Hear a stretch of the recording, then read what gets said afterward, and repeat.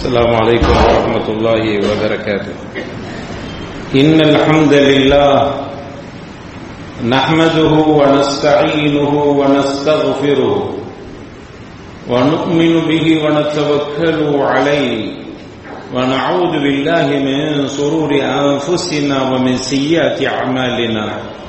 من يهده الله فلا مضل له ومن يضلل فلا هادي له.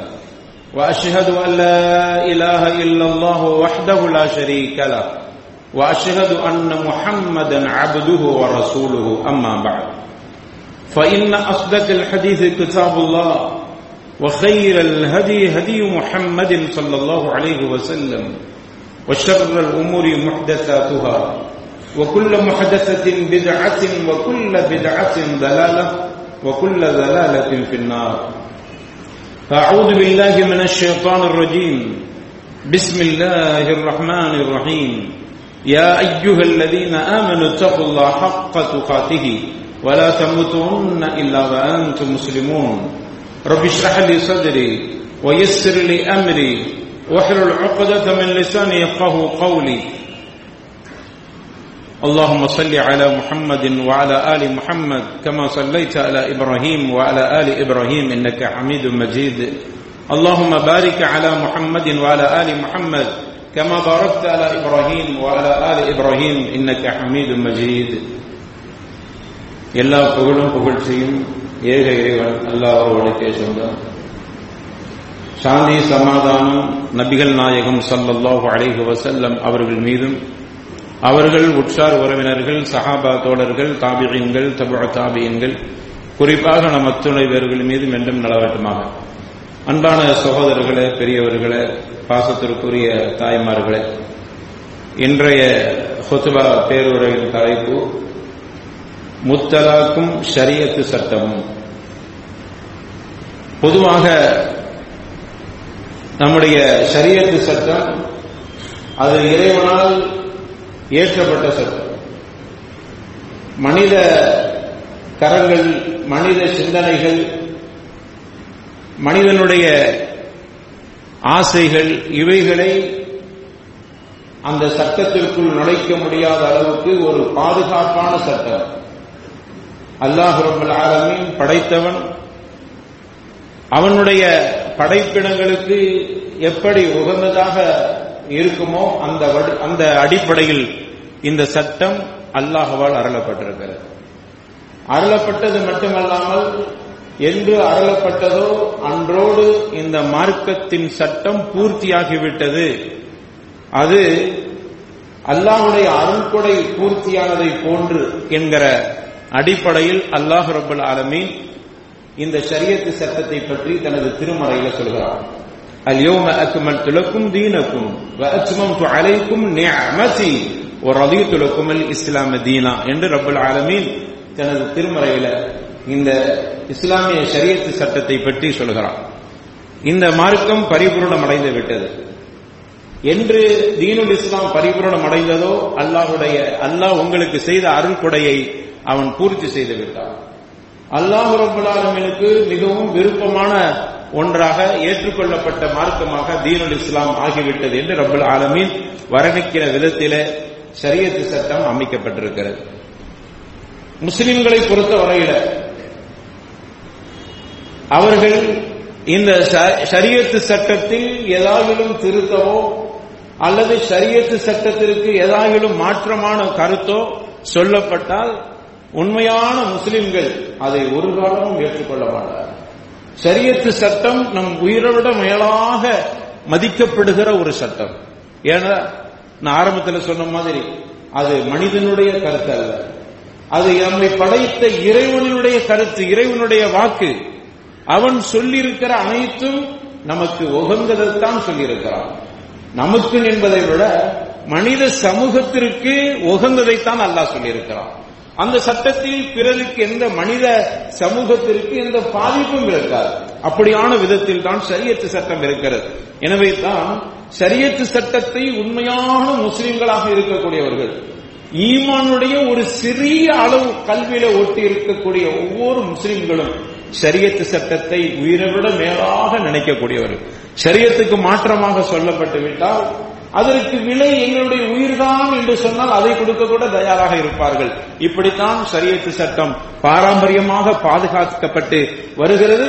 பாதுகாப்பது இறைவனுடைய புறத்தில் இருக்கிறது, எனது கையில் இருக்கிறது என்று அல்லாஹுவால் வர்ணிக்கப்பட்டிருக்கிற ஒரு அற்புதமான சட்டம். ஆனால் இந்த ஷரியத்து சட்டத்திற்கு அவ்வப்போது இடையூறுகள் வந்து கொண்டுதான் இருக்கிறது. இந்த மார்க்கத்தை அழிப்பதற்கு எத்தனையோ பெரும் பெரும் கூட்டங்கள்லாம் உருவாகி இருக்கிறது.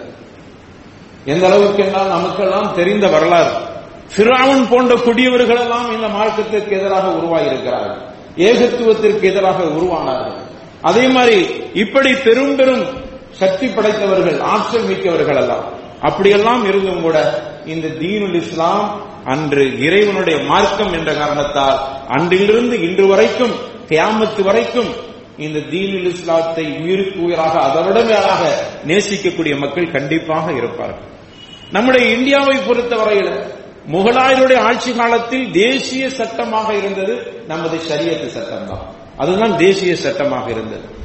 ஆனால் அப்படி தேசிய சட்டமாக முகலாயர்கள் இந்த ஷரியத்து சட்டத்தை வைத்திருந்தாலும் அன்றைய காலத்தில் இஸ்லாம் அல்லாதவர்கள் விஷயத்தில் இந்த சட்டம் நிர்பந்தமாக திணிக்கப்படவில்லை. அந்த அளவுக்கு அவர்களும் பாதுகாப்போடு தான் இருந்தார்கள். 1702 ஆங்கிலேயர்களுடைய ஆட்சி காலம் ஷரியத்து சட்டத்தை பொது சட்டமாகத்தான் அவர்களும் வைத்திருந்தார்கள். கடைசியில முஸ்லிம்களில் சிலர் அவர்கள் பெண்களுக்கு சொத்தில் உரிமை இருக்கிற அந்த உரிமையை மறுத்த காரணத்தால் 1957 அதற்கு எதிராக அந்த பாதிக்கப்பட்ட பெண் வழக்கு தொடுக்கிற ஒரு காலகட்டத்தில் தான் ஷரியத்து சட்டத்தின் மீது விமர்சனங்கள் அன்றிலிருந்து தொடங்கியிருக்கிறது. ஆக இதை தொடங்கி வைத்தவர் யார் என்றால் பேரளவில் இருக்கிற முஸ்லிம்கள் இருந்துதான் இந்த பிரச்சனை தொடங்கப்படுகிறது. இதுதான் வரலாறாக இருக்கிறது என்பதை நாம் பார்க்க முடிகிறது. ஆக இப்படிப்பட்ட ஒரு காலகட்டத்தில் தான் இன்றைய நீங்கள் பார்த்திருக்கலாம், இன்றைய செய்தித்தாள்களிலே ஒரு 66 பெண்கள், அது முஸ்லிம் பெண்கள், முத்தலாக்குக்கு எதிராக ஒரு வழக்கு தொடுக்கிறார்கள். அந்த வழக்கு தொடுக்கப்பட்ட வழக்கு நீதிமன்றம் போய், அதெல்லாம் உங்களுக்கு தெரியும். கடைசியில அந்த சட்டம் இங்கு மக்களவையிலே நிறைவேற்றப்பட வேண்டும் என்று இன்று அதாவது நேற்று 28ஆம் தேதி அந்த சட்டம் நிறைவேற்றப்பட்டது. எப்படி என்றால் முத்தலாக்கு தடை மசோதா என்று நிறைவேற்றப்பட்டிருக்கிறது. முத்தலாக்கு தடை மசோதா அதில் ஒரு சில விஷயங்களில் அது சரியாக இருக்கிற ஒரு சில விஷயங்கள் இருக்கத்தான் செய்கிறது. ஒரே நேரத்தில் தலாக் என்று சொன்னால் அது ஒரு தலாக்காகத்தான் நிறைவேறும், அது முத்தலாக்காக ஆகாது என்பது குர்ஆன் சுன்னாவுடைய சட்டமாக இருக்கிறது. எனவே அந்த சட்டத்திற்கு எதிராக முஸ்லிம்களில் சிலர் தவறாக பயன்படுத்துகிறார்கள், இல்லை என்று மறுக்கவில்லை. ஆனால் அது உள் விவகாரம். அந்த சட்டத்திற்குள் இங்கு ஆளக்கூடியவர்கள் அங்கு மூக்கை நுழைக்கிறார்கள் என்றால் இஸ்லாமிய பெண்கள் பாதிக்கப்படுகிறார்கள் என்பதால் அவர்கள் மூக்கை நுழைக்கவில்லை. இதன் மூலமாக அதாவது பொது சிவில் சட்டத்தை கொண்டு வர வேண்டும் என்கிற நோக்கத்தில் மூக்கை நுழைக்கிறார்கள் என்கிற விஷயம் நமக்கு தெரிகிறது. உண்மையிலேயே இது இஸ்லாமிய பெண்களுக்கு எதிராக இந்த முத்தலாக் இருக்கிறது என்று சொல்லக்கூடியவர்கள் அவர்கள் சரியாக புரிந்து சொல்கிறார்களா இல்லையா என்ற விவகாரத்துக்கு போக முன்னால் இஸ்லாம் இந்த விஷயத்தில் என்ன சொல்கிறது, ஷரியத்து சட்டம் முத்தலாக்கு சம்பந்தமாக என்ன சொல்கிறது, பொதுவாக தலாக்கு விவகாரத்தில் இஸ்லாத்தினுடைய கருத்து என்ன? நாம் இதை 2 முறைகள் எனக்கு ஞாபகம் இருக்கிறது, இந்த மேடையில 2 முறைகள் தலைப்படுத்தி பேசியிருக்கிறோம் தலாக்கு சம்பந்தமாக. இங்கு அதனால் விரிவாக நான் பேசாமல் ஒரு விஷயத்தை மட்டும் இங்கு பதிவு செய்துவிட்டு இந்த மசோதாவினுடைய பாதக சாதகங்களையும், இதுல சாதகம் என்பதை விட பாதகங்களையும், முஸ்லிம்களுக்கு இதிலிருந்து என்ன பாடம், அதுக்கு என்ன தீர்வு என்பதையும் இந்த குத்பாவில் இன்ஷா அல்லாஹ் நான் சுருக்கமாக சொல்ல ஆசைப்படுகிறேன். முதல்ல நம்முடைய ஷரியத் தலாக்கு சம்பந்த விஷயத்தில் என்ன சொல்கிறது? உடனே எடுத்த உடனே தலாக் என்று சொல்லலாமா என்றால் நிச்சயமாக கூடாது. அது முஸ்லிம்கள் அப்படி செய்கிறார்கள் என்றால் அது தவறு. அப்படி தலாக்கு என்று சொல்வது கணிசமாக ஆகியிருக்கிறது என்றால் அது குற்றம் ஷரியத்து சட்டத்தில் அல்ல, அதை ஷரியத்தை பின்பற்றக்கூடியவர்கள் ஏற்படுகிற கோளாறு. அந்த கோளாறை சரி பண்றதை விட்டுவிட்டு ஷரியத்து சட்டத்தில் கை வைப்பது என்பது அது இஸ்லாமியர்களுடைய உணர்வோடு விளையாடக்கூடியது, அவர்களுடைய உயிரோடு விளையாடக்கூடியது என்று கூட சொல்லலாம். அந்த அளவுக்கு நாம் அந்த ஷரியத்து சட்டத்தை நேசித்து வருகிறோம். தலாக்கு விஷயத்தில் இஸ்லாம் என்ன சொல்கிறது? ஒரு மனிதன் ஒரு பெண்ணை தலாக்கு விட வேண்டும் என்று சொன்னால், அப்படியான ஒரு நிலைமைகள் சூழல்கள் ஏற்பட்டால் அவர் தலாக்கு சொல்லலாம், அதற்கு இஸ்லாம் அனுமதி தருகிறது. ஆனால் ஒரே நேரத்தில் தலாக் என்று சொல்வதல்ல, எடுத்தவுடன் தலாக் என்று சொல்வதும் இஸ்லாம் ஏற்றுக்கொள்ளவில்லை. உண்மையிலேயே குறை காணப்பட்டால் அது திருத்த முடியாத குறையாக இருக்குமானால் இஸ்லாம் சொல்கிறது, வல்லாத்தி தகாஃபூன நுஷூஸஹுன்ன ஃபஐதுஹுன்ன வஹ்ஜுருஹுன்ன ஃபில் மபாஜிஇ வத்ரிபுஹுன்ன என்று இறைவன் ஹக் சுப்ஹானஹு வ தஆலா அந்த தர்தீபை சொல்கிறார். அந்த உங்களுக்கு மத்தியில் கணவன் மனைவி என்கிற இருவர்களுக்கு மத்தியிலே ஒரு பிரச்சனை ஏற்பட்டு உங்களுக்கு அச்சம் ஏற்பட்டால் பிரிந்து போவார்கள், பிரச்சனை ஏற்படும் என்கிற அச்சம் உங்களுக்கு ஏற்பட்டால் ஃபஐதுஹுன்ன அவளிடத்தில் நல்லுபதேசம் செய்யுங்கள். தலாக்கு சொல்ல இஸ்லாம் ஒரு அழகான தர்தீபை இஸ்லாம் கற்றுத் தருகிறது. முதல்ல உன்னுடைய மனைவிடத்தில் இருக்கிற பிரச்சனைகளை நீக்குவதற்கு நீ முயற்சி செய். அது உங்களுக்கு மத்தியில ஒரு பிளவை ஏற்படுத்திவிடும் என்கிற அச்சம் இருக்குமானால் உபதேசம் செய் அவளுக்கு, இப்படி செய்யாத, இப்படி நடந்து கொள் என்று முதல்ல வாது செய். அந்த உபதேசம் நீண்டு கொண்டே போகட்டும். அவளிடத்தில் தினமும் உபதேசம் செய். நீ உபதேசம் செய்து கூட எது அவளிடத்தில் நீக்கப்பட வேண்டும், நீங்க வேண்டும் என்று ஆசைப்படுகிறாயோ, உன்னுடைய உபதேசத்திற்கு பிறகும் அது நீக்கப்படவில்லை, நீங்கவில்லை என்றால் படுக்கையில் இருந்து பிரிந்து கொள். அதாவது நீ அதே அறையில அதே படுக்கையில இருக்க வேண்டும், ஆனால் உனக்கும் அவளுக்கும் மத்தியில ஒரு சின்ன தடுப்பை ஏற்படுத்திக் கொள். முஃபஸ்ஸிரீன்கள் விளக்கம் தருகிறார்கள். விட்டுட்டு ஓடுறதல்ல, இவ சரியா வரமாட்டா என்று சொல்லிவிட்டு நீ மனைவியை வீட்டில் விட்டுட்டு எங்கேயாவது போறதல்ல, அதே வீட்டில் அதே அறையில் அவளோடு அவளுடைய படுக்கையில், ஆனா உனக்கும் அவளுக்கு மத்தியில ஒரு தடையை ஏற்படுத்திக் கொள். அவள் புரிந்து கொள்ள வேண்டும், என்னுடைய கணவர் என்னோடு நெருங்குவதை அவர் விரும்ப இல்லை என்ற அந்த சிந்தனை அவளுடைய உள்ளத்தை பாதித்து எதனால் அப்படி இருக்கிறார், என்னை நான் திருத்திக் கொள்ள வேண்டுமே என்கிற எண்ணம் அவளுக்கு ஏற்படும். எனவே உன்னுடைய படுக்கையை பிரிந்து கொள். அதுவும் அவளுக்கு சரியாக வரவில்லை, அவள் திருந்துவதாக தெரியவில்லை என்றால் ஒதுரிபுகுன்ன அவளின் அடி. அது கூட இஸ்லாம் என்ன சொல்ற, நபிகள் நாயகம் ஸல்லல்லாஹு அலைஹி வஸல்லம் ஒதுரிபுகுன்ன என்பதற்கு அவங்க தஃசீர் கொடுத்தாங்க. அந்த அடியும் எப்படி இருக்க வேண்டுமானால் காயப்படாத அடியாக இருக்க வேண்டும். அவளை துன்புறுத்துற மாதிரி போட்டு அடி என்று அடிப்பதோ அவளை கொடுமைப்படுத்துவதல்ல, லேசாக தட்டிவிடு. இதுக்கு அவள் கட்டுப்பட்டு விட்டால் அல்லாஹ் சொல்கிறான், அவள் நீ வேறு எதையும் சிந்திக்காது. அப்படியானால் தலாக் என்கிற முடிவை எடுத்து நீ தலாக் என்று சொல்லிவிடாதே, உன்னுடைய முடிவை மாற்றிக்கொள் என்று இப்படி தர்தீபை சொல்கிறது.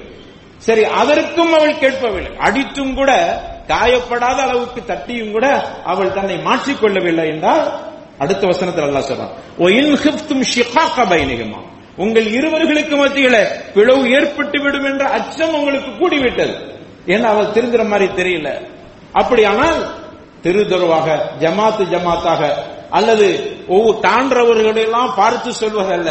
எவ்வளவு நாகரிகமா இஸ்லாம் சொல்லுது, ஃபபஅஸு ஹக்கம மின் அஹ்லிஹி வ ஹக்கம மின் அஹ்லிஹா, அவள் குடும்பத்திலிருந்து ஒரு மத்தியஸ்தரை ஏற்படுத்து. அதே மாதிரி உன் குடும்பத்திலிருந்து என்று சொல்கிறது. ஜமாத்துக்கு கூட போக சொல்ல, உங்களுடைய குடும்பத்தில் இரு மத்தியஸ்தர்கள் இருந்து அந்த பிரச்சனையை தீர்த்து அவளுக்கு புத்திமதி சொல்வார்கள். அப்படி சொல்லட்டும். அதுவும் அங்கு நடைபெறவில்லை என்றால் நீ ஜமாத்துக்கு வந்து தலாக்குடைய விஷயத்தை சொல்லுங்க. அதற்கு பிறகு ஜமாத்து கையில் எடுத்து அதை விசாரித்து உங்களை முடிந்த அளவுக்கு சேர்த்து வைக்க முயற்சி செய்வார்கள். அதுவும் முடியாவிட்டால் அப்புறம் தான் தலாக். இந்த அளவுக்கு தருத்தி இந்த காலங்கள் இப்படியான இதற்கு சில காலங்கள் எடுக்கப்படும். அப்படி எடுக்கிற காலத்திலே நிறைய மாற்றங்கள் ஏற்பட்டுவிடும். தலாக் என்கிற சிந்தனை கூட இல்லாமல் அழிக்கப்பட்டுவிடும் இந்த தர்தீபை பின்பற்றினார். இப்படி ஒரு பாதுகாப்பை இஸ்லாம் வழங்குகிறது. சரி, அடுத்தது இதே மாதிரி மனைவிக்கும் அப்படி இருக்கிறது. மனைவி தன்னுடைய கணவன் பிடிக்கவில்லை என்றால் கணவனை மாத்துறதல்ல. இன்னைக்கு அப்படி ஆகிப்போச்சு. இந்த குலா மசாயில் எப்படி ஆகி போச்சுன்னா, பிடிக்கவில்லை என்பதில் கணவனை மாத்துறது. அவர் நல்லா தெரியுத, நண்பர்கள் கணவராக போய்விட்டார். கணவனின் நண்பர்கள் சில காலங்களில் இவளுக்கு கணவராக போய்விட்டார்கள். அந்த அளவுக்கு நிலைகள் இன்னைக்கு மிகவும் சீர்கேடு நடந்து கொண்டிருக்கிறது இஸ்லாமிய சமூகத்தில். ஆக உன்னுடைய கணவனிடத்துல சில குறைகள், தொழுகை இல்லாதவனா இருக்கிறான், அல்லது அவனிடத்துல ஹராம் ஹலால் மார்க்க விஷயத்துல மிக தூரமாக இருக்கிறான் என்று வைத்துக் கொள்ளுங்கள், அல்லது வாழ்க்கை விஷயத்தில் பிரச்சனை இருக்கிறது என்று வைத்துக் கொள்ளுங்கள், உங்களுக்கு நஃபக்கா கொடுப்பதில் பிரச்சனை இருக்கிறது என்று வைத்துக் கொள்ளுங்கள். உடனே குழாய் அல்ல, அதை நீங்கள் சொல்ல வேண்டிய இடத்தில் சொல்லி அதற்குண்டான மாற்றங்கள் ஏற்படவில்லை என்றால் இதற்கு தீர்வு பிரிவுதான் என்ற முடிவுக்கு ஒரு பெண் வருகிற பொழுது அவளுக்கும் அந்த உரிமை இஸ்லாம் கொடுக்கிறது, இஸ்லாம் வழங்குகிறது. ஆக இப்படிப்பட்ட ஒரு காலகட்டத்தில் தான் இஸ்லாம் பெண்களுக்கு இப்படியான உரிமைகளை வழங்கியிருக்கு. ஆனால் இதை சிலர் தவறாக பயன்படுத்துகிறார்கள், இல்லை என்று மறுக்கையில. அந்த சிலர் மிகவும் சிலர் தான். அந்த சிலரை திருத்துவதற்கு உண்டான விஷயத்தை ஜமாத்தில் உள்ளவர்கள் எடுத்துக் கொள்வார்கள். அதற்கு ஒரு நாடாளுமன்றத்தில் ஒரு சட்டம் அங்கு வடிவமைக்கப்பட வேண்டும் என்கிற நிர்பந்தம் இல்லை. ஆனால் இது வேண்டுமென்றே எடுத்து இஸ்லாமியர்களை காயப்படுத்த வேண்டும், ஷரியத்து சட்டத்தில் கை வைக்க வேண்டும் என்கிற எண்ணத்தில் இந்த சட்டம் ஆளப்பட்டிருக்கிறது என்பதை புரிந்து கொள்ள முடிகிறது. கேட்டா இஸ்லாமிய பெண்களுக்கு உரிமைகள் வழங்கப்படவில்லை என்கிற ஒரு காரணம் அங்கு காட்டப்படுகிறது. நம்ம கேட்கிறோம், இஸ்லாமிய சட்டம் பெண்களுக்கு அவ்வளவு உரிமைகளை கொடுத்திருக்கிறது. கல்லானாலும் கணவன், புல்லானாலும் புருஷன் என்று சொல்லிக் கொண்டிருக்கிற சட்டத்தை விட உன்னுடைய கணவனை நீ தெரிவு செய்து கொள்ள வேண்டும் என்கிற சட்டம் கொடுத்திருக்கிறது இஸ்லாம். உங்களுடைய சட்டம் அப்படி அல்ல. அதே மாதிரி பெண் திருமணம் செய்கிற பொழுது பெண்ணுக்கு மகர் தொகை கொடுங்கள் என்று சொல்லுகிற மார்க்கம் இஸ்லாம். சொத்தில் பங்கு இருக்கிறது, இஸ்லாத்தினுடைய உரிமை, பெண்ணுக்கு கொடுத்த உரிமை. அது மட்டுமல்ல, கருத்து சொல்வதற்கு பெண்ணுக்கு உரிமை இருக்கிறது. கணவன் மனைவி என்ற வாழ்க்கையில் பெண் தன்னுடைய கருத்துக்களை சுதந்திரமாக தன்னுடைய கணவனிடத்தில் பகிர்ந்து கொள்வதற்குண்டான உரிமை வழங்கப்பட்டிருக்கிறது. கணவன் தன்னுடைய மனைவியின் ஆலோசனையை அவன் ஏற்றுக்கொள்ள வேண்டும், ஆலோசனை கேட்க வேண்டும் என்கிற உரிமை வழங்கப்பட்டிருக்கிறது. மணமகன் தேர்வு செய்வதற்கு பெண்ணுக்கு அதிகாரம் வழங்கப்பட்டிருக்கிறது. இப்படி எத்தனையோ இஸ்லாமிய பெண்களுக்கு எத்தனையோ உரிமைகளை இஸ்லாம் வழங்கியிருக்கிறது. ஆனால் இதை வேண்டுமென்றே எடுத்துக்கொண்டு பெண்கள் கொடுமைப்படுத்தப்படுகிறார்கள். முத்தலாக் என்கிற ஒரு வார்த்தையை சொல்லி பெண்கள் அந்த அளவுக்கு பாதிக்கப்பட்டிருக்கிறார்கள் என்று பெயர் தாங்கி முஸ்லிம்களாக இருக்கக்கூடிய ஒரு 66 பெண்கள் அல்லது ஒரு சிலர் அங்கு அவர்களை பல வகையில் தூண்டிவிடப்பட்டு இப்படியான ஒரு அழைப்பு செல்கிறது. பொது சிவில் சட்டத்தை கொண்டு வருவதற்குண்டான ஒரு நோக்கம்தான் இதில் இருக்கிறது என்பதை இங்கு நாம் தெளிவாக தெரிந்து கொள்ள வேண்டும். அன்பான சகோதரர்களே, இஸ்லாத்தை பொறுத்தவரையில பெண்களுக்கு அவ்வளவு உரிமைகளை கொடுத்திருக்கிறது. ஆனால் ஆளுபவர்கள் சொல்கிறார்கள் இஸ்லாமிய பெண்கள் பாதிக்கப்படுகிறார்கள், அதனால் முத்தலாக் சட்டம் அது ஒத்திவைக்கப்படுகிறது, அதுக்கு தடை விதிக்கப்படுகிறது என்ற ஒரு தீர்மானத்தை கொண்டு வந்திருக்கிறார். உண்மையிலேயே பெண்கள் விஷயத்தில் அக்கறை உள்ளவர்களாக இருந்தால் மொத்தத்தில் தலாக்கே இல்லை என்று எடுத்திருக்க வேண்டும். அதன முறை தலாக்குங்கிறதே இருக்கக்கூடாது அப்படின்னு நீங்க எடுத்திருக்க வேண்டும். ஆனால் தலாக் என்பது இஸ்லாமியர்கள் அவர்களுடைய ஜமாத்தில் அங்கு உள்ள மத்தியசம் செய்து அவர்கள் ஷரியாவின் அடிப்படையில் அந்த தலாக்கு முடிவு எடுப்பதற்குத்தான் இந்த மசோதா தடை செய்திருக்கிறது. அதான் உள்நோக்கம் இருக்கிறது. இது அனைத்தும் கோர்ட்டுக்கு வரட்டும் என்பதற்காக வேண்டி. ஆக இஸ்லாமிய பெண்கள், இஸ்லாமிய ஆண்கள் நீதிமன்றத்திற்கு அலைய வேண்டும் என்கிற நோக்கத்தில் தான் இந்த சட்டம் கொண்டு வரப்பட்டிருக்கிறது. பொதுவாக தலாக்கே இல்லை என்றால் அக்கறை உள்ளவர்கள் ஏதோ தலாக்கு இல்ல அதனால் பாதிக்கப்படுகிறார்கள், எனவே அந்த சட்டத்தை தூக்கி விட்டார்கள் என்று சொல்லலாம். ஆனால் இங்க தலாக்கை நீங்கள் விட வேண்டுமானால் அது நீதிமன்றத்துக்கு தான் செல்ல வேண்டும். அப்ப உள்நோக்கம் இருக்கிறது. இஸ்லாமியர்கள் அவர்களுடைய பள்ளி வாயில்களிலே அங்கு ஒரு ஜமாத்தை அமைத்து அந்த ஜமாத்தினுடைய ஷரியத்து சட்டத்தின் அடிப்படையிலே இந்த பிரச்சனைகளை அணுகி அவர்களுக்குண்டான பிரச்சனைகளை அவர்கள் தீர்த்து கொள்ளக்கூடிய அற்புதமான இந்த முறையை உடைத்தெறிந்துவிட்டு இஸ்லாமிய பெண்களும் ஆண்களும் நீதிமன்றங்களுக்கு வர வேண்டும் என்கிற எண்ணத்தில் தான் இந்த சட்டம் ஏற்றப்பட்டிருக்கிறது என்பதை நாம் மறந்துவிடக் கூடாது. சரி, இவர்கள் ஏற்றிய இந்த சட்டத்தில் நீதிமன்றத்திற்கு சென்றால் உண்மையிலேயே அவர்களுக்கு ஒழுங்கான தீர்ப்பு கிடைக்கிறதா? இங்க பெண்கள் அதிகம் பாதிக்கப்படுகிறார்கள். நீதிமன்றத்துக்கு சென்றவுடன் அங்கு தீர்ப்பு சொல்லப்படாது. பல நேரங்களில் அவர்களுக்கு வாய்தா கொடுத்து அவர்களை அலைய வைத்து அவர்களுக்கு பல வகையான தொல்லைகளுக்கு உள்ளாக்கப்பட்டு பெண்ணும் இதில் அதிகம் பாதிக்கப்படுகிறார் ஆணை விட. அவர்கள் அங்கு சென்று அந்த நீதிமன்றங்களிலே பல கஷ்டங்களை அனுபவிக்க வேண்டியிருக்கும். பெண்களுடைய பாதுகாப்பு அங்கு அவர்களுடைய பாதுகாப்பும் கருப்பும் சூறையாடப்படக்கூடிய ஒரு நிலை கூட ஏற்பட்டுவிடும்.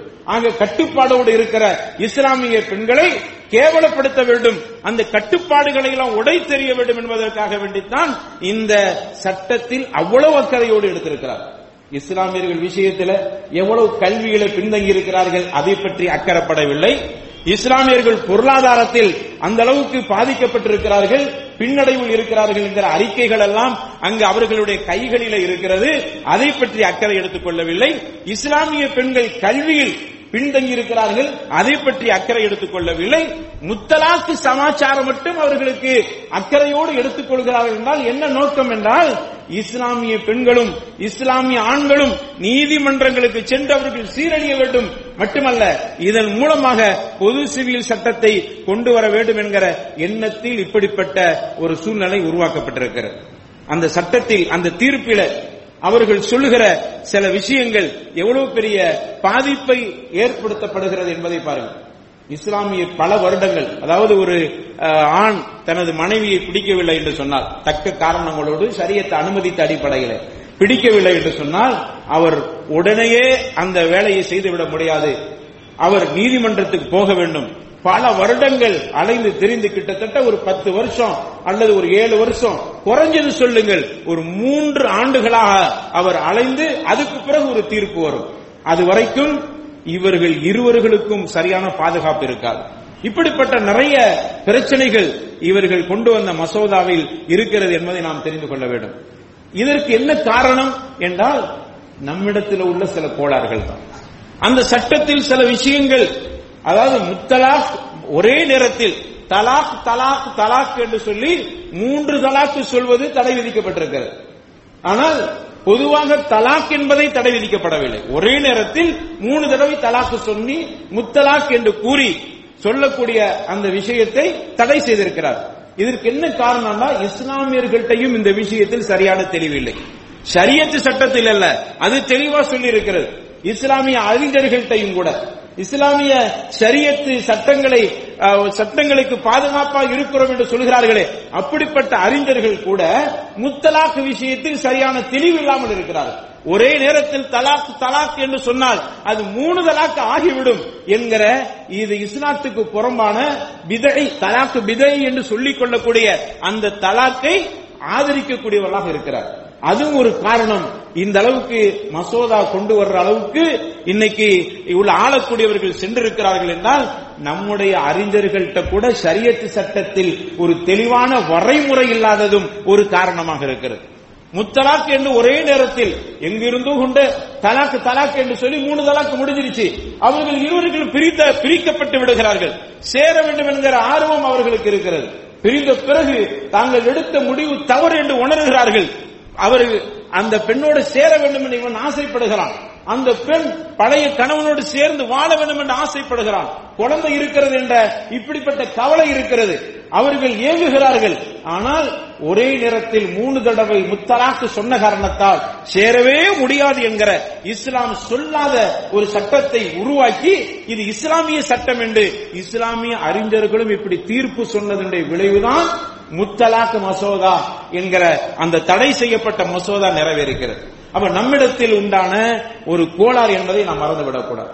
தலாக் என்பது, அதுக்கு தான் இஸ்லாம் ஆரம்பத்தில் சொன்ன மாதிரி தலாக்கு விடுவதற்கு இவ்வளவு நிபந்தனைகளை சொன்ன இஸ்லாம், தலாக்கு விட்ட பிறகு ஒரு நாள் மனைவி நம்முடைய பேச்சை கேட்கவே இல்லை, அவ முரணாக நடக்கிறா, மத்தியசம் பேசியும் கூட அவர் சரியாக வரவில்லை, தலாக்கு தான் முடிவு என்று வந்தாலும் கூட முதலில் ஒரு தலாக்கு சொல்லிவிடும். அப்படி ஒரு தலாக்கு சொல்லிவிட்டால் அவள் அச்சப்படுவாள். ஆக தலாக்கு சொல்லிட்டாரு, இன்னும் ஏதாவது நடந்து விடுமோ என்று அந்த பெண் பதறி விடுவாள். உடனே ஜமாத்து பெரியவங்களை பிடிச்சு, சரி நான் கட்டுப்படுகிறேன், அவர் சொல்ற விஷயங்கள்லாம் சொல்லட்டும், அவருக்கு சில கோளாறுகள் இருக்கிறது, அதை மாற்றி சொல்லுங்கள் என்ற முடிவுக்கு அவள் வருவாள். ஒரு தலாக்கில் இருவர்களும் சேர்ந்து கொள்ளக்கூடிய ஒரு முறை இஸ்லாத்தில் இருக்கிறது. ஆனால் இன்றைய சிலர் ஷரியத்தை சரியாக புரிந்து கொள்ளாத காரணத்தால் ஒரே நேரத்தில் 3 தடவை தலாக்கு தலாக்கு என்று சொல்லி முத்தலாக். இப்பொழுது அவன் உணர்கிறான், நான் சேர வேண்டும் என்ற எண்ணம் எனக்கு வருகிறது. அறிஞர்கள்ட்ட போய் ஆலிம்கள்ட்ட போய் கேட்டா ஆலிம் சார் சொல்லிடுவாங்க 3 தலாக்கு சொல்லிட்டா அவனால சேர முடியாது. இப்போ இருவர்களும் பாதிக்கப்படுகிறார், இருவர்களும் தண்டனை கொடுக்கப்படுகிறார். ஆனா ஷரியத்தில் அப்படி இல்லை. இப்படிப்பட்ட ஒரு நடைமுறை இருக்கிற காரணத்தால் தான் இந்த மசோதா வந்திருக்கிறது என்று பொதுவா நம்ம ஆதரிச்சிட்டும் போக முடியாது.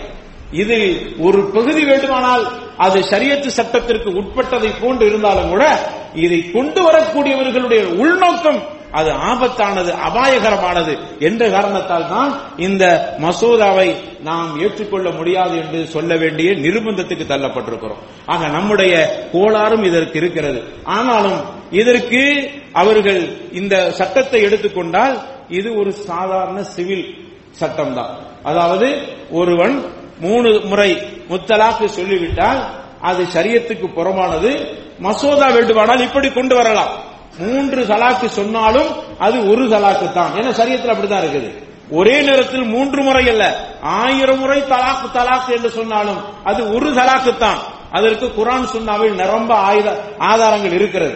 ஆக எப்படி சட்டத்தை ஷரியத்து சட்டத்தை கொண்டு வர வேண்டுமானால் அப்படி அந்த சட்டத்தை தான் வரைமுறைப்படுத்த வேண்டுமானால் எப்படி சொல்லியிருக்க வேண்டும்? ஒரே நேரத்தில் 3 தலாக்கு சொன்னாலும் அது ஒரு தலாக்காகத்தான் எடுத்துக்கொள்ளப்படுகிறது என்று மசோதா நிறைவேறியிருந்தால் அது உண்மையிலேயே ஷரியத்து சட்டத்தை ஒட்டி இருக்கிறது என்று நாம் புரிந்து கொள்ளலாம்.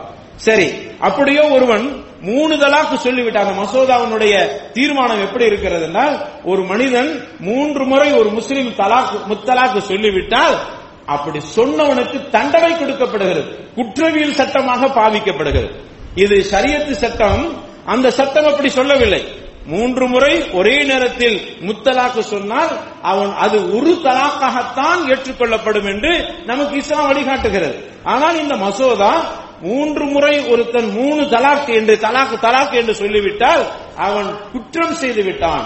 எனவே அவனுக்கு 3 ஆண்டுகள் சிறை தண்டனை என்று அந்த மசோதா இப்படிப்பட்ட ஒரு தீர்மானத்தையும் போட்டிருக்கிறது.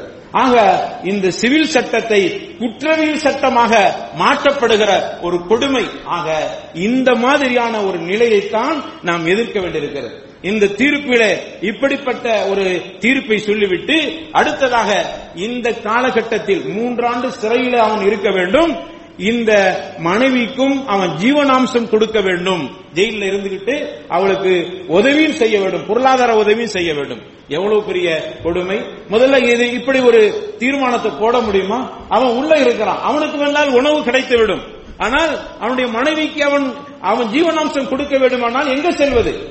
ஆக இந்த சட்டத்தின் மூலமாக ஒரு தெளிவான ஒரு நல்ல முடிவை எடுக்க முடியாத அளவுக்கு இஸ்லாமியர்கள் சீரழிய வேண்டும் என்கிற எண்ணத்தில், அது பெண்ணாக இருந்தாலும் ஆணாக இருந்தாலும் சரி, இவன் 3 ஆண்டுகள் ஜெயிலில் இருந்து வாடி வதங்கி அவன் கஷ்டப்பட வேண்டும். அவன் ஒரு கால் சேர்த்து வச்ச சொத்துக்களாக இருந்தால் அதை பிடுங்கி இவர்களுக்கு 3 ஆண்டுக்கு ஜீவனாம்சம் கொடுக்க வேண்டும். ஒண்ணுமே இல்லாதவனாக இருந்தால் அவனுடைய நிலை என்னாவது? ஆக இப்படிப்பட்ட கேள்விகளுக்கு இப்படிப்பட்ட திருத்தங்களை கொண்டு வர வேண்டும் என்று அங்கு சொல்லப்பட்டும் கூட ஏற்றுக்கொள்ளப்படவில்லை. இப்படியான ஒரு கொடுமையான மசோதா நிறைவேற்றப்பட்டிருக்கிறது. ஆக அது மட்டுமல்ல, இந்த தீர்ப்பில் இவனுக்கு உள்ளே இருந்து கொண்டே ஜீவனாம்சம் கொடுக்க வேண்டும் என்கிற இந்த நேரத்தில் அந்த பெண்ணுடைய நிலையை பார்க்கிறோம். இப்படி ஒரு தீர்ப்பு சொல்லிட்டான், அந்த பெண்ணுக்கு தானே பெண்ணுடைய உரிமை பற்றி தானே பேசப்படுகிறது. பெண்ணுக்கு வாய்ப்பு கொடுக்க வேண்டும், உரிமைகள் பாதிக்கப்படுகிறது. எனவே தான் முத்தலாக்கு தடை மசோதா கொண்டு வந்திருக்கிறோம் என்று சொல்லுகிறார்களே. அதனால தான் இவனுக்கு ஜெயிலும் அதோடு ஜீவனாம்சம் கொடுக்க வேண்டும் என்றெல்லாம் நாங்கள் தீர்ப்பு கொண்டு வந்திருக்கிறோம், சட்டத்தை கொண்டு வந்திருக்கிறோம் என்று சொல்லுகிறார்களே. இப்போ என்னன்னா, இந்த பெண்ணு அவன் உள்ள இருக்கிற பொழுது பாதிக்கப்படுகிறார். அவளுக்கு என்ன பயன்? அவள் கணவனையும் இழந்து தலாக்கு விட்டுட்டான். அவளுக்கு விருப்பம் இல்லை, அதனால தானே தலாக்கு நடந்திருக்கிறது. தலாக்கு விட்டால் இவனை உள்ள தூக்கி போட்டதனால் இந்த பெண் பாதிக்கப்படுகிறார். அவன் கணவனும் தனக்கு இல்லாமல் ஆகிவிட்டது. அடுத்தது அவன் உள்ள இருந்து கஷ்டப்படக்கூடிய ஒரு சூழல். ஜீவனாம்சம் கொடுக்க வேண்டும் என்று மசோதா இருந்தாலும் கூட, அந்த சட்டம் இருந்தாலும் கூட உள்ள இருக்கிறனால கொடுக்க முடியவில்லை. ஆக பல வகையில் இங்கு பாதிக்கப்படுவது இந்த பெண் பாதிக்கப்படுகிறார். ஆக வெளியில் பார்ப்பதற்கு வேண்டுமானால் இந்த சட்டம் பெண்களுக்கு சாதகமாக அப்படிங்கிற மாதிரி நம்ம யோசிக்கலாம். ஆனால் உண்மையிலேயே அது உள்ளத்தில் அதை உள்ரங்கமாக பார்க்கிற பொழுது பெண்களும் இதில் அதிகம் பாதிக்கப்படுகிறார்கள்.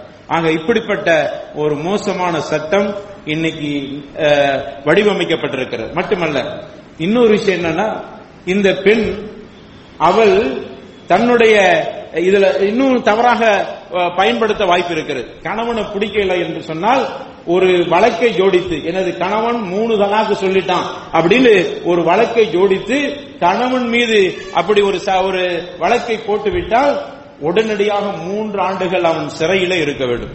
ஆக இதில் ஆண்களுக்கு இப்படியான ஒரு பாதிப்பு. ஆக எந்த வகையிலும் சரி இந்த பெண் நீதிமன்றத்துக்கு போக வேண்டும். அவள் பல பேரோடு பேச வேண்டும். பெண்களுக்கு உண்டான கட்டுப்பாடை உடைக்க வேண்டும். பெண்களுக்கு உண்டான அந்த இஸ்லாம் கொடுக்கிற அந்த ஒழுக்க நெறிகளை காற்றில் பறக்கடிக்க வேண்டும். இப்படிப்பட்ட ஒரு எண்ணத்தில் தான் இந்த சட்டம் நிறைவேற்றப்பட்டிருக்கிறது. அன்பானவர்கள், அது மட்டுமல்ல, இவள் நினைத்தால் கணவனை பழி வாங்குறதுக்கு கூட அந்த சட்டத்தை பயன்படுத்தலாம்.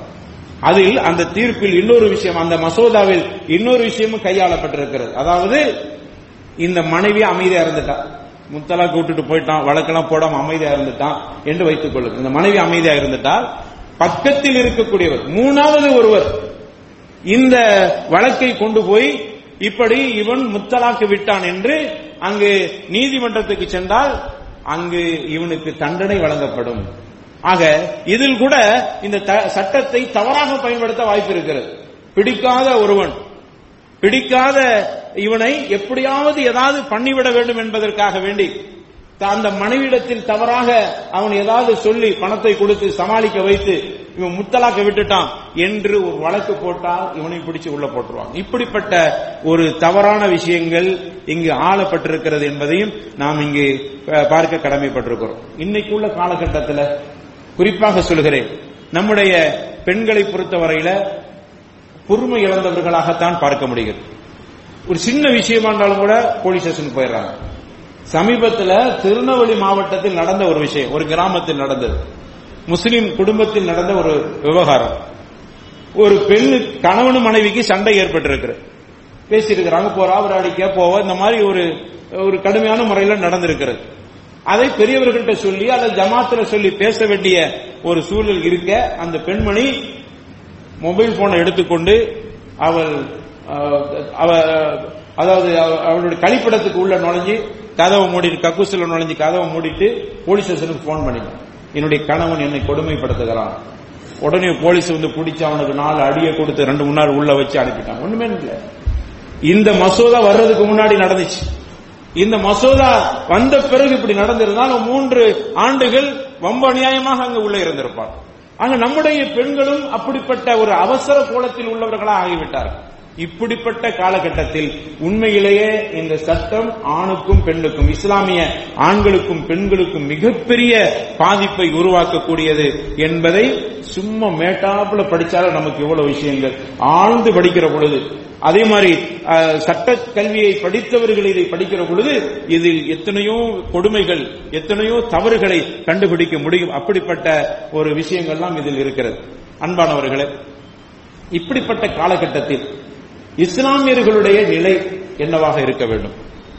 இந்த மாதிரியான ஒரு தீர்ப்பு சொல்லப்பட்டிருக்கிறது. இப்பொழுது நம்முடைய நிலை என்ன? நாம் எப்படி, எந்த இடத்தில் இருக்கிறோம்? இதுக்கு முக்கியமாக காரணம் நம்மிடத்தில் இஸ்லாமிய அந்த சிந்தனை, கல்வி, அறிவு இவைகளெல்லாம் இல்லாமல் இருக்கிறது. அது ஒரு பெரிய காரணம். அது மிகப்பெரிய ஒரு காரணமாக இருக்கிறது. நம்முடைய அறிஞர்கள்ட்ட ஷரியத்து சட்டம் சம்பந்தப்பட்ட விஷயங்களில ஒரு தெளிவான முடிவெடுக்க முடியாத ஒரு நிலையில் இருக்கிறார். ஆனா அவர்களுக்கு உண்மை தெரிகிறது. நான் அவர்களுடைய கல்வியை குறைத்து மதிப்பிடவில்லை, அவர்களுக்கு தெரிகிறது. அதனால தான் தலாக் 2 பிரிச்சு வச்சிருக்கிறாங்க. தலாக்கு சுன்னி, தலாக்கு பிதஇ என்று 2 பிரிச்சு வச்சிருக்கிறார். இதெல்லாம் நான் விரிவா பேசியிருக்கிறேன், அதனால தான் அதை நான் பேச விரும்பல. தலாக்கு பிதஇ, தலாக்கு சுன்னி என்று 2ஆக பிரித்து, சுன்னத்தை சார்ந்த தலாக்கு அது என்னன்னா ஒரு முறை ஒரு தடவை தான் தலாக்கு சொல்லணும், அது சுன்னத்தை சார்ந்த தலாக்கம். தலாக்கு பிதஇ, பிதஇ என்றால் ஒரே நேரத்தில் 3 தலாக்கு சொல்லி முத்தலாக்கு ஆக்கி விடுறது, இது பிதஇ என்று பிரித்து வைத்திருக்கிறார். அப்படி பிரிச்சு வச்சுட்டு அதை சட்டமாக்கி கொள்ளுகிறார். ஒரே நேரத்தில் விட்டாச்சுல, அது தலாக்கு பிதஇ தான், ஆனா செல்லும். இப்படிங்க தலாக்கு பிதஇன பிதஅத்து, பிதஅத்தான தலாக் எப்படி செல்லும்? இந்த கேள்விக்கு அங்கு பதில் இல்லை.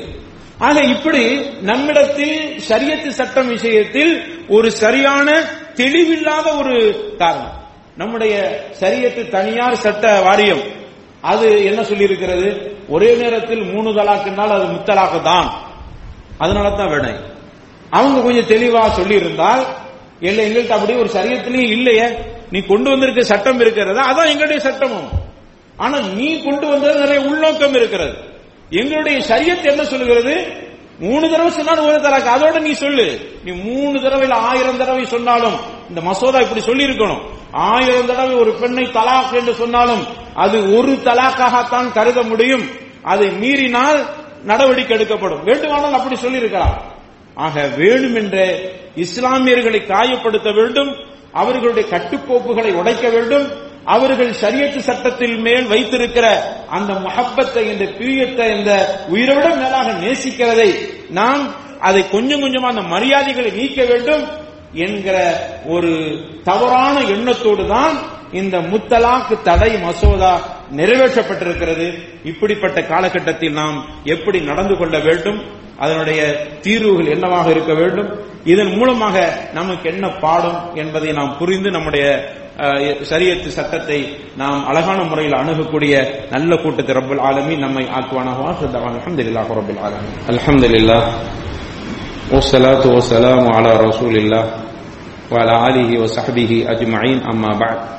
ஃபஅஊது பில்லாஹி மினஷ் ஷைத்தானிர் ரஜீம். பிஸ்மில்லாஹிர் ரஹ்மானிர் ரஹீம். யா அய்யுஹல்லதீன ஆமனு தக்குல்லாஹ ஹக்க துகாத்திஹி வ லா தமூதுன்ன இல்லா வ அன்தும் முஸ்லிமூன். அன்பான சகோதரர்களே, இதில் நமக்கு என்ன பாடம், இதிலிருந்து நாம் எப்படி விழிப்புணர்வு அடைய வேண்டும் என்பதை நாம் இங்கு புரிய கடமைப்பட்டுள்ளோம். முஸ்லிம்களை பொறுத்தவரையில் 20 கோடி முஸ்லிம்கள் வாழக்கூடிய நமது நாட்டில் 3 முத்தலாக்கு சொல்லி பாதிக்கப்பட்ட பெண்கள் என்று நாம் சதவீதத்தை பார்த்தால் ரொம்ப குறைவாகத்தான் இருக்கு. ஆனால் இப்படி குறைவான சதவீதத்தில் இருக்கக்கூடிய ஒரு பிரச்சனை எவ்வளவு பெருசாக ஆக்கி அதை பூதகரமாக ஆக்கியிருக்கிறார்களே. அப்படியானால் எந்த அளவுக்கு இஸ்லாம் மீது வெறுப்போடு ஆளக்கூடியவர்கள் இருக்கிறார்கள் என்பதை முதல்ல நம்ம புரிந்து கொள்ள வேண்டும். அது புரியாதனால தான் நம்ம இயக்கங்களாகவும் ஜமாத்துக்களாகவும் நமக்கு மத்தியில கருத்து வேறுபாடு, ஷரியத்தில் உள்ள சின்ன சின்ன மசாயி கருத்து வேறுபாடுகள் எல்லாம் வெறுப்பை கக்கக்கூடிய விதத்திலும் துரோகிகளை பார்ப்பதை போன்றும் இப்படி துண்டு துண்டாக பிரிந்து கொடுக்கிறோம். நம்ம ஒரு முடிவுக்கு வரணும். இவர்கள் இந்த மசோதாவை எடுத்திருக்கிறார்களே என்றால் எந்த அளவுக்கு நம் மீது வெறுப்போடு இருக்கிறார். ஆனா நாம் அதை பெருசா எடுத்துக்கிறீங்க. நமக்குள்ள விஷயங்களை பெருசாக்கி கொண்டு அவனை காப்பீர், இவன் முறுத்தது, இவன் அப்படி, இவன் இப்படி என்று சொல்லி நமக்கு மத்தியில பிளவுகள் விரிந்து கொண்டிருக்கிறது. ஏக்கம் வாரியாக அந்த பிளவுகள். ஆக இப்படி கிடக்கக்கூடிய நாம் இதை முதல்ல ஒழுங்கா புரிந்து கொள்ள வேண்டும். அடுத்ததாக, இது நாம் இந்த மசோதாக்கு எதிராக அதிகமான கண்டன பொதுக்கூட்டங்கள் இஸ்லாமிய அமைப்புகள் ஜமாத்தினர்கள் கண்டிப்பாக நடத்த வேண்டும். குறைஞ்சபட்சம் அதையாவது செய்யுங்க.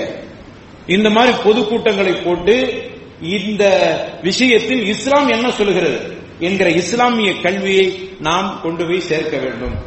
அப்படி சேர்க்கிற பொழுதுதான் அடுத்து பொது சிவில் சட்டத்திற்குள் வராமல் இருப்பதற்கு ஒரு பாதுகாப்பா இருக்கும். இது ஒண்ணு செய்ய முடியாது. இதற்கு எதிராக கண்டனங்களை தவறா புரிஞ்சுக்கார். ரோட்டு சாலையில மறியல் பண்றது அப்படிங்கிறது அல்ல. கண்டன பொதுக்கூட்டங்கள் என்று சொன்னால் இதுல உள்ள விஷயங்கள் என்ன மாதிரியான அபாயங்கள், ஆபத்துக்கள் இருக்கிறது என்பதை உணர்த்துவது மட்டுமல்லாமல் இஸ்லாமியர்களுக்கு இதுல படிக்க வேண்டிய பாடம் என்ன என்கிற மாதிரியான விஷயங்களை கண்டன பொதுக்கூட்டங்களின் மூலமாக அடுத்து வரக்கூடிய ஆபத்துக்களில் இருந்து பாதுகாப்பு எடுத்துக் கொள்ளலாம். பொது சிவில் சட்டம் பேசினாங்க. வலுவான பொதுக்கூட்டங்கள் மூலமாக, கண்டனங்களின் மூலமாக கொஞ்சம் பின்வாங்கிட்டு இப்ப இந்த வழியில வந்திருக்கிறார். மாட்டு இறைச்சி விவகாரம் கடுமையான எதிர்ப்புகள் காட்டப்பட்டதனால் கொஞ்சம் பின்வாங்கி விட்டார்கள். ஆக இப்படிப்பட்ட வேலைகளை பொறுப்பில் உள்ளவர்கள், ஜமாத்தினர்கள் கண்டிப்பாக செய்ய வேண்டும். ஒரு தனித்தனி ஜமாத்துகளா செய்யறதை விட முஸ்லிம்கள் கூட்டாக இணைந்து இப்படிப்பட்ட காரியத்தை செய்ய வேண்டும். பொதுமக்களுக்கு நாம் சொல்லிக் கொள்வதெல்லாம், இது அமைப்பை சார்ந்தவர்கள் ஜமாத்தினர்களுக்கு சொன்னது. பொதுமக்களுக்கு இந்த இதில் என்ன பாடம், இதுல என்ன தீர்வு என்றால், நமது பிரச்சனைகளை கவனமா கேட்டுக்கிறேன். நமது பிரச்சனைகளை நம்மவர்கள்ட்ட சொல்லியே அதை தீர்ப்புக்கு நாம் வழிவகுத்துக் கொள்ள வேண்டுமே தவிர, நமது பிரச்சனைகளை நீங்கள் காவல் நிலையங்களுக்கும் அல்லது கோர்ட்டுக்கும் செல்வதை தயவு செய்து தவிர்த்துக் கொள்ளும். அதனுடைய விளைவுதான் நம்ம அறுவடை செஞ்சுட்டு இருக்கிறோம். நமது பிரச்சனை முடுக்கு பிரச்சனையா இருக்கட்டும், நிலத்தகராக இருக்கட்டும், கொடுக்கல் வாங்கலாக இருக்கட்டும், சாதாரண பேச்சுவாக்கில் ஏற்பட்ட தகராறாக இருக்கட்டும், கணவன் மனைவி உறவுகளாக இருக்கட்டும், குழந்தை சமாச்சாரமாக இருக்கட்டும், ஏன்னா இதெல்லாம் நடக்குது, நான் சொல்றதெல்லாம் நடந்துகிட்டு இருக்குது. அதே மாதிரி இப்படிப்பட்ட பிரச்சனைகளை இன்னைக்கு பார்க்கிறோம். முடுக்கு சம்பந்தப்பட்ட நம்ம ஊரை பொறுத்தவரையில் இந்த முடுக்கு சம்பந்தப்பட்ட வழக்குகளை ஏராளம் இருக்கும். போனீங்கன்னா திருச்செந்தூருக்கு போனா பார்க்கலாம், ஏராளம் இருக்கும். ஏன் அந்த 2 அடி 3 அடியில விட்டு கொடுத்துடக்கூடாதா? நீங்க எதை விட்டு கொடுக்கறீங்கன்னா ஷரியத்தை விட்டு கொடுக்குறீங்க. எங்களுக்கு 2 அடி கூட நான் விட்டு கொடுக்க மாட்டேன். அவனுக்கு என்ன 2 பக்கம் யாரு பாதிக்கப்பட்டாலும் அவனுக்கு லாபம். நம்முடைய விவகாரங்களை நம்முடைய ஜமாத்தினர்கள்ட்டே சொல்லி நாம் ஏன் தீர்க்க கூடாது? ஏன் அதை இஸ்லாமிய அந்த காலத்துல பள்ளிவாசல் அப்படி நீதிமன்றங்களாக இருந்தது எங்க போச்சு இன்னைக்கு? இது நமக்கு பாடம். எடுத்ததுக்கெல்லாம் உடனே காவல்துறை, உடனே நீதிமன்றங்களும் செல்லுகிறோமா இல்லையா? சின்ன தகராறு போய் பேசி தீர்த்து வைக்கலாமா? இது சரிப்பட மாட்டோம். நாம நீதிமன்றம் போனீங்களா, பேச வேண்டாம், நாங்க பாத்துக்கிறோம். எங்க போவீங்க? நீதிமன்றத்துக்கு போகிறோம். எத்தனை வழக்குகள் 1 அடி 2 அடிக்கு ஏன்? உண்மையிலேயே அவன் உங்க ஹக்கை தவறாக எடுத்துக் கொள்கிறான் வைத்துக் கொள்ளுங்கள், சொல்லி கேட்கல, விட்டுக் கொடுங்க. ஆனா இந்த 1 அடிக்காக வேண்டி எத்தனை வருடங்கள் நீதிமன்றத்துக்கு போறீங்க? உங்களை அலைய விடுறான். அந்த 1 அடிக்கு நீங்கள் அதனுடைய தொகைகளை தாண்டி நீங்கள் நீதிமன்றத்துக்கு செலவழித்திருக்கிறீங்க. ஆனா நான் அந்த பணத்தை எல்லாம் எங்க கணக்கடையில உங்கள்கிட்ட இருக்குது, செலவழிச்சிட்டு போங்க. ஆனால் நான் இதில் என்ன பார்க்கிறேன் என்றால், இஸ்லாமியர்களுடைய அந்த தனித்துவம், தனித்தன்மை அங்கு கேவலப்படுத்தப்படுகிறது நீதிமன்றங்கள். அவனுக்கு 2 பேரும் அடித்துக் கொள்வது அவனுக்கு சந்தோஷம். விரோதிகள்கிட்ட போய் உங்களுடைய மானத்தையும் மரியாதையையும் கொண்டு அடமானம் வைக்கிறீங்களா? யார் இவன்? உன்னுடைய சொந்த சகோதரன். ஏன் ஜமாத் இல்லையா? ஏன் ஜமாத்துல இந்த விஷயத்தை பேசிட்டாங்கன்னு கேட்கலாமல்ல? ஏன் உன் குடும்பத்திலே பெரியவர்கள் இருப்பார்களே, அவர்கள்ட்ட சொல்லி பார்க்கலாமே? எதுக்கு நீதிமன்றம்? அப்போ நம்முடைய விவகாரங்களை நாம் ஷரியத்தை நம்பவில்லை. இப்ப அவனை போய் நம்ம பேசிட்டு இருக்கோம். கொஞ்ச நேரத்துக்கு முன்னாடி என்னுடைய முதல் கொத்துபால சொன்ன ஷரியத் சிஸ்டத்துல கை வைக்க வர்றான் அப்படி இப்படின்னு. ஆனால் நல்ல ஆழமா போனா நம்மவர்களுக்கே ஷரியத்து சட்டத்தின் மேல நல்ல நம்பிக்கை இல்லை. அவங்க போனா தீர்ப்பு சொல்லுவாங்க, ஏற்றுக்கொள்ளடும் அல்லவா? அவன் 4 குர்ஆன் வசனத்தை சொல்லுவான், மன்னிக்கிறது என்பது இஸ்லாத்துல இருக்கிறது உங்களுக்கு நசீஹத் பண்ணுவான். உடனே இவங்க எதிர்த்து கேட்பாங்க, மன்னிக்கிறது இஸ்லாத்துல இருக்குது, கொஞ்சம் மன்னிச்சு போப்பா, சகிச்சு போப்பா. அது உங்களுக்கு வந்தா தெரியும். யாரு தீர்ப்பு சொல்ல போறவங்கள பார்த்து உங்களுக்கு வந்தா தெரியும். அந்த இடத்துல நீங்க இருந்தா என்ன செய்வீங்க?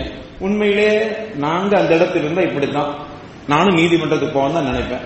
நீ என்ன செய்யணும்? அந்த இடத்துல நீ என்ன செய்யணும்? போவதப்பா, அது நல்லதே இல்ல, நசீஹத் பண்ணணும். அப்படித்தான் ஒருவருக்கு ஒரு உபதேசம். ஏன் நான் பாதிக்கப்படுகிற பொழுது நான் இப்படித்தான் இருப்பேன். அதை 3ஆவது ஒருத்தனாக இருக்கிற நீ எனக்கு நசீஹத் பண்ணணும். நான் நசீஹத் பண்ண போனா நீ அந்த இடத்தில் இருந்தா என்ன என்று கேட்டால் என்ன அர்த்தம்? ஆக நம்மளுடைய கையாளா தன்மை தான் ஷரியத்து சட்டத்தில் கண்டவர்கள் கை வைக்கிற ஒரு சூழ்நிலைக்கு நாம் உருவாக்கி விட்டோம். இப்ப அவர்களுக்கு வேலை இல்ல. தயவு செய்து சொல்றேன், அப்படி போயிருந்தாங்க அந்த வழக்குகளை நீங்களே வாபஸ் வாங்க. இப்பமாவது வெட்கப்படுங்க, இப்பமாவது கவலைப்படுங்க, இப்பமாவது உங்களுடைய நெஞ்சங்கள்ல உங்கள் கண்ணீர் வடியுங்கள், உங்களுடைய இதயங்கள் துடிக்கட்டும். எனது ஷரியத்து சட்டம் என் உயிரை விட மேலாக மதிக்கிற ஷரியத்து சட்டத்தை கண்டவர்கள் கை வைத்து அதை கேவலப்படுத்தி பேசுகிறார்களே, அந்த அளவுக்கு ஆளாக்கணவை யார்? பெயர் தாங்கி 66 முஸ்லீம் பெண்கள் தானே. அப்போ நான் சாதாரண முடுக்கு தகராறுக்கு இங்க தண்ணியை விட்டுட்டா அங்க தண்ணியை விட்டுட்டா, எங்க இடத்துல தொட்டியை போட்டிருக்கிறா, என்ன எங்க நிலத்துல மர கிளைகள் உளுந்துச்சு, இதெல்லாம் நான் பொய் சொல்லல, இதெல்லாம் ஒரு வழக்கு, இதுக்கெல்லாம் போலீஸ் ஸ்டேஷன். ஆக இதிலிருந்து முதல்ல வெளியில வாங்க. ஆக நாம் தான் இந்த விஷயத்தை பெரிதாகி நாமே ஷரியத்து சட்டத்தை தவறான வழிக்கு கொண்டு போறதுக்கு நாமே காரணமாயிட்டோம். சரி, இப்படி எல்லாம் சொல்லும் போது உங்கள்கிட்ட ஒரு கேள்வி வருது, இல்லங்க நம்ம ஜமாத்துக்கெல்லாம் போன கேட்டு தர மாட்டேங்கிறாங்க, அல்ல நம்ம பெரியவர்கள்லாம் நீதியாக பேச மாட்டேங்கிறாங்க, சார்பு இருக்கிறது. அதுவும் நான் மறுக்க முடியாது. எதுக்கு போனாங்க நீதிமன்றத்துக்கு? ஜமாத்துல கொடுத்தோம், இதெல்லாம் பேச மாட்டோம், நீங்க போங்க. முடுக்கு தகராறுக்கு, எனக்கு தெரிஞ்சு நான் சொல்றேன், முடுக்கு தகராறுக்கு ஜமாத்துல போய் மனு கொடுத்தா ஜமாத்தில் இருக்கிறவர்கள் சொல்லுகிறது, ஜமாத்து தலைவர்களுக்கு சொல்ற, மொத்தத்துல சொல்ற, ஜமாத்து தலைவர்கள் பொதுமக்களுக்கு சொல்லியாச்சு. இவங்க ஒரு மாதிரி வழக்குன்னு வந்தா ஏன் விசாரிக்காம தள்ளி விடுறீங்க? அதெல்லாம் இங்க விசாரிக்காம உங்க முடுக்கு, அதெல்லாம் நீங்க பாத்துக்க, அவ பாக்குறா, நமக்கு எங்க போறது, நீதிமன்றத்துக்கு போயிடும். ஏற்கனவே அவள்கிட்ட மார்க்கம் இல்லாம வேற இருக்குது, நீதிமன்றத்துக்கு போயிடும். அப்ப இதை ஜமாத்தினர்கள் ஒருங்கிணைப்பு செய்ய வேண்டும். அதற்காக வேண்டி அதை பேசணும். ஜமாத்து தலைவர்கிட்ட கேட்டா ஏன் நீங்க அந்த வழக்கை விசாரிக்கலாம, யாருக்கு முடியும்? இதெல்லாம் கேட்டா சொல்ல கேட்பாங்க. நான் தயவு செய்து சொல்றேன், யாரும் கோச்சுக்கிறாதீங்க. உங்களுக்கு சொல்றதுக்கு உண்டான திராணி தெம்பு தில்லி இல்லடா, எதுக்கு நீங்க தலைவராக வர்றீங்க? உங்களுக்கு தில்லி இல்ல இல்ல, உங்களால பேச முடியல, உங்களுக்கு நீங்க பேசினா அவ ஏத்துக்கிற மாட்டேங்கிறாள், உங்களுக்கு குறைய பாக்குறா, பெருசா சொல்ல வந்துட்டாரு, இவரு ஒழுங்கானவரா, இப்படிதானே நீங்க சமூகம் பார்க்கும். அப்ப உனக்கு தில்லி இல்லை என்றால் நீ ஏன் அந்த பொறுப்பை எடுத்துக்கொண்டாய்? ஆக மொத்தத்தில் நம்ம கிட்டத்தான் கோளாறு இருக்குது. வெளியில போய் எங்கேயோ நின்று கத்திக்கிட்டு நம்ம அவன் நமக்கு எதிராக தான் இருப்பான். அவன் அதுதானே, அவன் இஸ்லாத்தின் விரோதி தானே, அவன் நமக்கு எதிராக தான் இருப்பான். நாம எல்லாம் கவலைப்படுவது நமக்குள் விரோதிகள் இருக்கிறார், அதைத்தான் நாம் கவலைப்படுறோம். வெளியில உள்ள விரோதிகளை பற்றி நீங்க கவலைப்படாதீங்க. அல்லாஹ் இந்த மார்க்கத்தை, அவனுடைய மார்க்கத்தை அவன் பாதுகாத்துக் கொள்வான். நம்மகிட்ட உள்ள விரோதிகளை என்ன சொல்றது? அதனால தயவு செய்து பொதுமக்களுக்கு சொல்லிக்கிற, விட்டு கொடுங்க. போயிட்டு போகுது, உங்க நிலத்தை எடுத்துட்டு போறோம், மறுமையில கூலி கிடைக்குமா? மறுமை நம்புறீங்களா இல்லையா? மாலிக் யௌமித்தீன், அல்லாஹ் அவ்வளவு பெரிய நீதிபதியாக இருக்க போறான் மறுமை நாள்ல, நம்புறீங்களா இல்லையா? போராடுங்க, முடியல அல்லாஹ் கிட்ட விட்டுருங்க. ஏனென்றால் நாம் நீதிமன்றம் தேடி போடக்கூடியவர்கள் கயவர்களாக இருக்கிறார்கள். வார்த்தை கடுமையாக கூட இருக்கலாம். கயவர்கள் அவர்கள் நம்ம ஷரியத் சட்டத்தை நோண்டி பார்க்க முயற்சி செய்கிறார்கள், நம்முடைய ஈமானை ஆட்டி பார்க்க முயற்சி செய்கிறார்கள். அதற்கு ஒரு வகையிலும் இடம் கொடுக்கிறார்கள். உங்க நிலம் போன போயிட்டு போது, எங்க உயிரோட மேலாக மதிக்கப்படுகிற இஸ்லாத்தை ஆட்டி பார்க்குவதற்கு இந்த விரோதிகளுக்கு நீங்கள் எந்த வகையிலும் இடம் கொடுத்து விடாது. இதுதான் இந்த மசோதா, முத்தலாக்கு தடை மசோதா நமக்கு சொல்லுகிற பாடம். எனவே இதை கவனத்தில் வைத்து நாம் நல்ல முறையில ஷரியத்து சட்டத்தை உயிரோட மேலாக மதிக்கக்கூடிய ஒரு சூழ்நிலை உருவாக்கி நமக்குள் உள்ள விவகாரங்களை எல்லாம் சிறிதாக எடுத்து மன்னிப்போம், மன்னிப்போம். இஸ்லாத்தினுடைய அற்புதமான பண்பாடு, மறுமையில் அதற்கு கூலி கிடைக்கிறது என்கிற எண்ணத்தில் நாம் விட்டுக் கொடுத்து வாழக்கூடிய நல்ல கூட்டத்தை ரப்புல் ஆலமீன் நம் அத்தனை பேருக்கு சேர்த்தல்வானாக. வாஹிர் தஅவானா அல்ஹம்துலில்லாஹி ரப்பில் ஆலமீன். வலதிக்ருல்லாஹி அக்பர். வல்லாஹு யஅலமு மா தஸ்னஊன்.